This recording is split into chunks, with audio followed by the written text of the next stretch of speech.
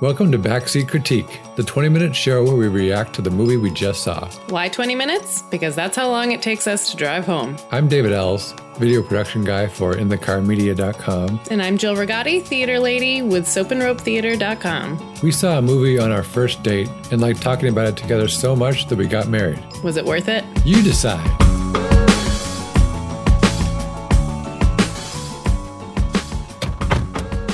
Okay, we just saw Victoria and Abdul. Yes, so at the count of three, let's give our 1 to 10 rating. 1, 2, 3, 5. Oh. I wavered so much during that movie. Yeah, me too. I was, at the beginning, I wasn't obsessing over it, but just in terms of like keeping a loose tally in my head, I was like, this is like shaping up to be like a 7 movie. This is fun. Yeah, I agree. I'm having a good time. And then at a certain point, I got down to 4. Oh, no. But then I went back up to 6 again at the ending, because I was like, I appreciate that they stuck to it being like, yep, colonization is always grim, and that's hard. That's a hard one to make funny throughout the movie. Right. But I think that they, for that reason, because of the fact that colonization is a grim theme, the tone was all over the place. All over the place. It started as like I even leaned over and said, this feels like Monty Python.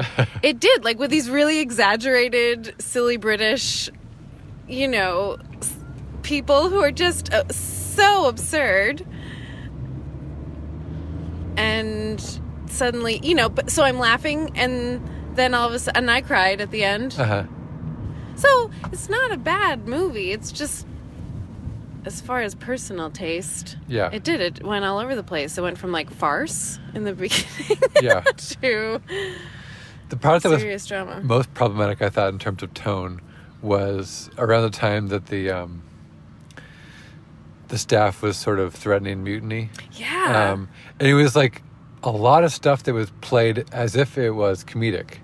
Like the nervousness of these people, and just like how on edge they were. Like, again, it still felt like the Monty Python style acting, but the music was very like unsettling, and the edits were very slow. And so it was like the actors hadn't been told that we've switched to it now being much more dramatic, and they were still playing their like. It feels like once they were editing it in post, they just decided, like, they just had lots of issues and were like, shoot. Yeah. The actors are done. There's nothing we can do. We're not going to reshoot all of these scenes with a different tone. So let's just try to work with what we have and muscle it into a different tone with music, which of course doesn't work very successfully. Yeah. I have a question about it. So at the very end, when she's dying, spoilers, Queen Victoria dies. Abdul is by her side, and she asks for everybody else to leave. And then a white hand comes onto his shoulder and says, "Let her sleep." Uh-huh. Who the heck is that?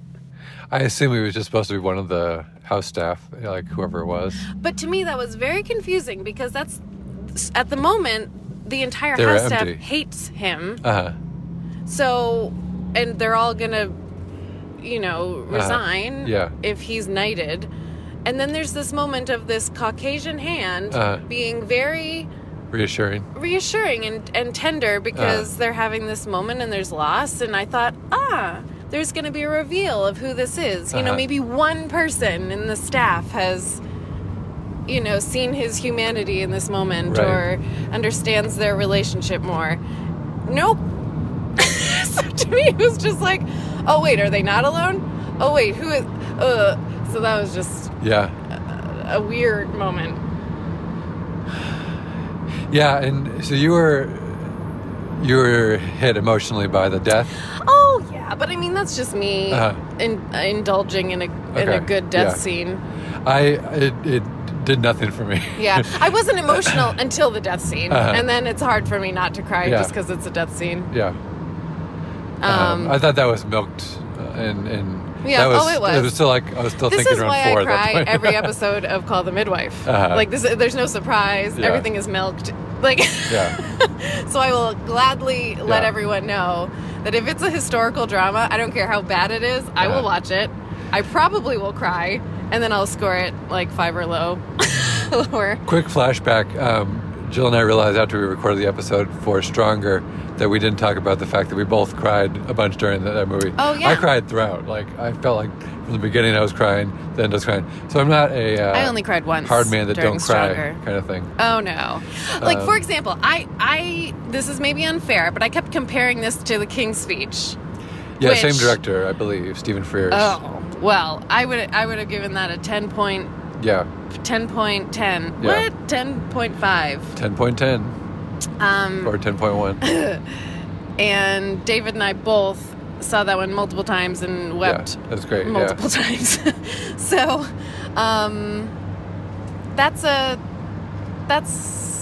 I guess where if I am gonna say where I would hold a historical drama up to a 10, that would be it. Yeah. And that has humor in it, and it's light, and so I'm not just saying I need to be weeping the whole time.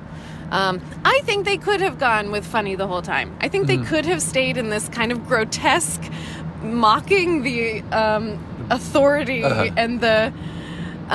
So in my grad school, when we were studying comedy, we studied a section called the comedy of the grotesque. So basically taking anything that's in like authority figure that needs to be taken down a peg, and we would exaggerate everything about them, like especially physically, yeah. But also like, so somebody did a bunch of course, I studied in London, so of course the royal family was really common, and yeah, and all of the rituals, and in the Victorian era, it was even worse. They're just, and the movie loves to acknowledge that and kind of mock the, what these colonizers would say is civilization, and that's fun, and it's good to laugh at that, and it's good to laugh at kind of everybody except the Queen and Abdul, and then they have this kind of sincere relationship amidst all of these kind of exaggerated other people who are kind of buffoons almost. Yeah.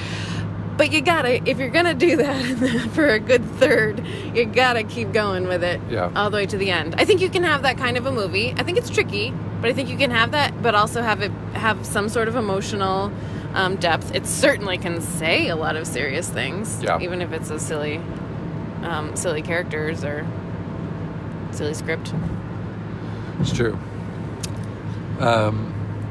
I thought another weakness was that we never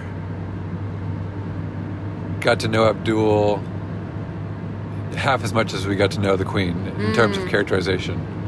At the very beginning, I was like, this guy's interesting. I wonder what his story is. I bet that through his relationship with the Queen, we're going to learn a lot about his past and how he came to be where he is now. But it was like, as soon as they became friends, it was like, all right, you're not important anymore, Abdul. We're just going to focus on the Queen, and even more so on her subjects in the house. Yeah. And then their idea of what he is. Yeah. So I kind of lost interest in him because the writing did so little to keep me interested. And so then when they were discovering things about him that I guess we kind of knew, I just didn't really care because I didn't know like any more rich version of, like, they were telling me just as much of a detailed description of him that I knew, but I think the intention was that was oversimplified. Yeah. But yet I didn't have any richer of a tapestry to I think that's a really good point. Draw from. And I definitely agree. Which leads me to say, hooray, old people acting. Dame Judi Dench knocks it out of the park once again. I loved her eating. My goodness. Her eating is amazing. That was my favorite scene in the movie at the beginning. Unfortunately, right at the beginning. The whole scene was wonderful. Just her ugly, ugly eating.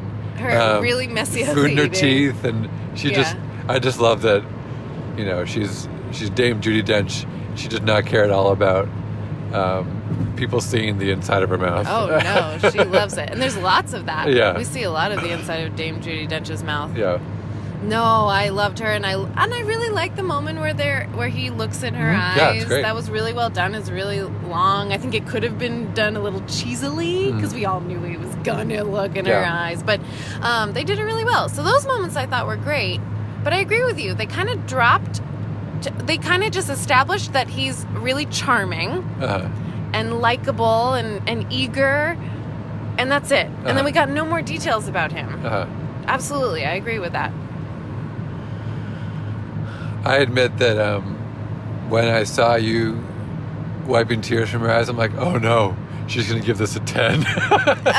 And so I think that like had an implicit, or I don't know what the word is. David, it had an effect on my rating. Your rating? Because I was right before that thinking 4, and then, but it was a combination of, okay, Jill's crying.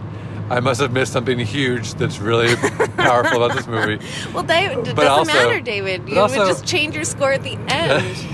The problem is that, I'm a human being that is biased by things that are happening around me. Honestly, though, I did like the very last shot or last sequence, I guess, mirroring the beginning of him walking down that stairwell, reminding us of his poverty, and just him returning to life, but not trying to at all soften the fact that he had a very traumatic existence, being uprooted, brought to a foreign place, and then kicked out as soon as he was no longer needed by the one person who understood him. Yeah. So that kind of, it covered a lot of ground that I felt like the last hour had missed, which is characterizing him. I felt like once more I was connected to him, finally at the very end, which it was a long time coming. So that bumped me up a little bit. But I just wanted to admit, full disclosure, that that's good I was, for you I was to admit, David. Affected by the perceived emotionality that you went through. If you had said 3, I would have still loved you. I'm going to play your role now and say I got annoyed when Dame Judi Dench seemed a little too woke. No, like modern day accepting. That's what I mean. Oh, sorry. What did you say? Woke. Oh, I thought you said rogue. Oh. Yes, she was a woke version of Queen Victoria. Yeah. And I'm not saying that she didn't maybe have these or get to that point, but that's what we're interested in. We're interested to see this Victorian monarch not get it right away, but then work her way there because of the relationship she's having. Yeah. Whereas she was just like, you're Muslim. Lovely. Yeah. Ooh, his wife looks beautiful in a burqa. And I was like, oh, stop it. Yeah. We're the next one. Yeah, you're right. So that is David's. Right, this car's cutting me off. Nice. David's biopic pet peeve that got to me. That of course was in my head, but that wasn't even, compared to the other flaws, that wasn't even really. Right. Small potatoes. To me, the reason I was picking on that so much with Marshall was because the rest of the movie was really strong, and to me that just stuck out because I was like, that is uneven. David, we're not talking about Marshall anymore. Whereas this one, I was just like, what else is new? Historical drama has problems with making a realistically unenlightened. But what this movie does for those of you who are like me who can't get enough of historical dramas, it has wonderful little details of the time. You get to see how she wakes up in the morning and all of her servants lifting her up, to wake her up. Yeah, that was fun. All that stuff. And the costuming and the way of life stuff I of course loved, and all the textures and David, tell them the surprise in case they didn't catch what you caught. Who is Birdie? King George. No, the actor. I was like, trying to quiz me on historical matters. Bad idea. Why is she drilling me on my... Does not make me look good. No, the actor. I'm going to look this up immediately afterwards. The actor is Eddie Izzard, which is really fun. Which I bet a lot of you are going to be like, "Durr," but I think if David hadn't brought my attention to that during the movie, I would have the whole time been like, "Whose voice is that? Yeah. I know that actor. How do I know the actor?" So, just in case any of you hadn't, you're going to have a really fun aha moment. And he was a good part of it. He was good. He, I think, understood. I think as an actor, his performance fit tonally throughout. I agree. But the other ones were the ones that didn't understand how to evolve their performance. He was very consistent and appropriate and time appropriate. Yeah. One moment I despised is when they go into was it Mohammed's, the other guy, into his room to be like, "Give us information and we'll send you home, you dying man." And he's like, "Do you want to know the information? Want to know the juicy goose? The juicy juice? The juicy gossy. Juicy gossy. Abdul is being just like you." You know, like, one, he would never have said that. Yeah. I don't know, the whole... Yeah. And that's another scene that made me say, okay, yeah, so another insight into apparently who this Abdul guy is. So he does have like a deep, dark motive that we're going to find out about? Like, right. But no, it was just... They're just saying, like, so yeah, he likes being liked. He likes the fact that the queen likes him. Well, I think that was a moment with Muhammad saying, "How dare you try to put me against my countrymen?" Yeah, certainly. But it also had the side effect of me saying, so he's trying to curry favor in this kind of... Like, I guess before that it seemed like Abdul was a little bit more altruistic. He was purely just, I want to serve my queen. She likes me, so I will serve her by being at her side. Whereas as much Muhammad as she is saying he's brown-nosing just like the rest of you. So that was confusing to me in terms of like who this character is. That scene, I'm not saying that can't have happened as a scene. I just would have liked him to, in his really sick, coughing up blood state, not be so like sassy pants, go stick it up your arse type of a moment. I was like, well, why don't you just... I would love to have had a moment of us going like, "Oh boy, he is going to spill the beans," and then have him say, "No, there's not," or to have a lovely moment of him saying, "There's nothing for me to tell you," you know, like, or to tell them information about him that's just kind of lovely or mundane, and that's it. So that would have been a great scene, and instead I hated it. By the way, that actor, the one who played Mohammed, he's in Four Lions, which is the... Oh, yeah! It's the movie that Jill and I saw on our first date, which is referenced in this intro. And he's really funny in Four Lions. He's really funny in Four Lions.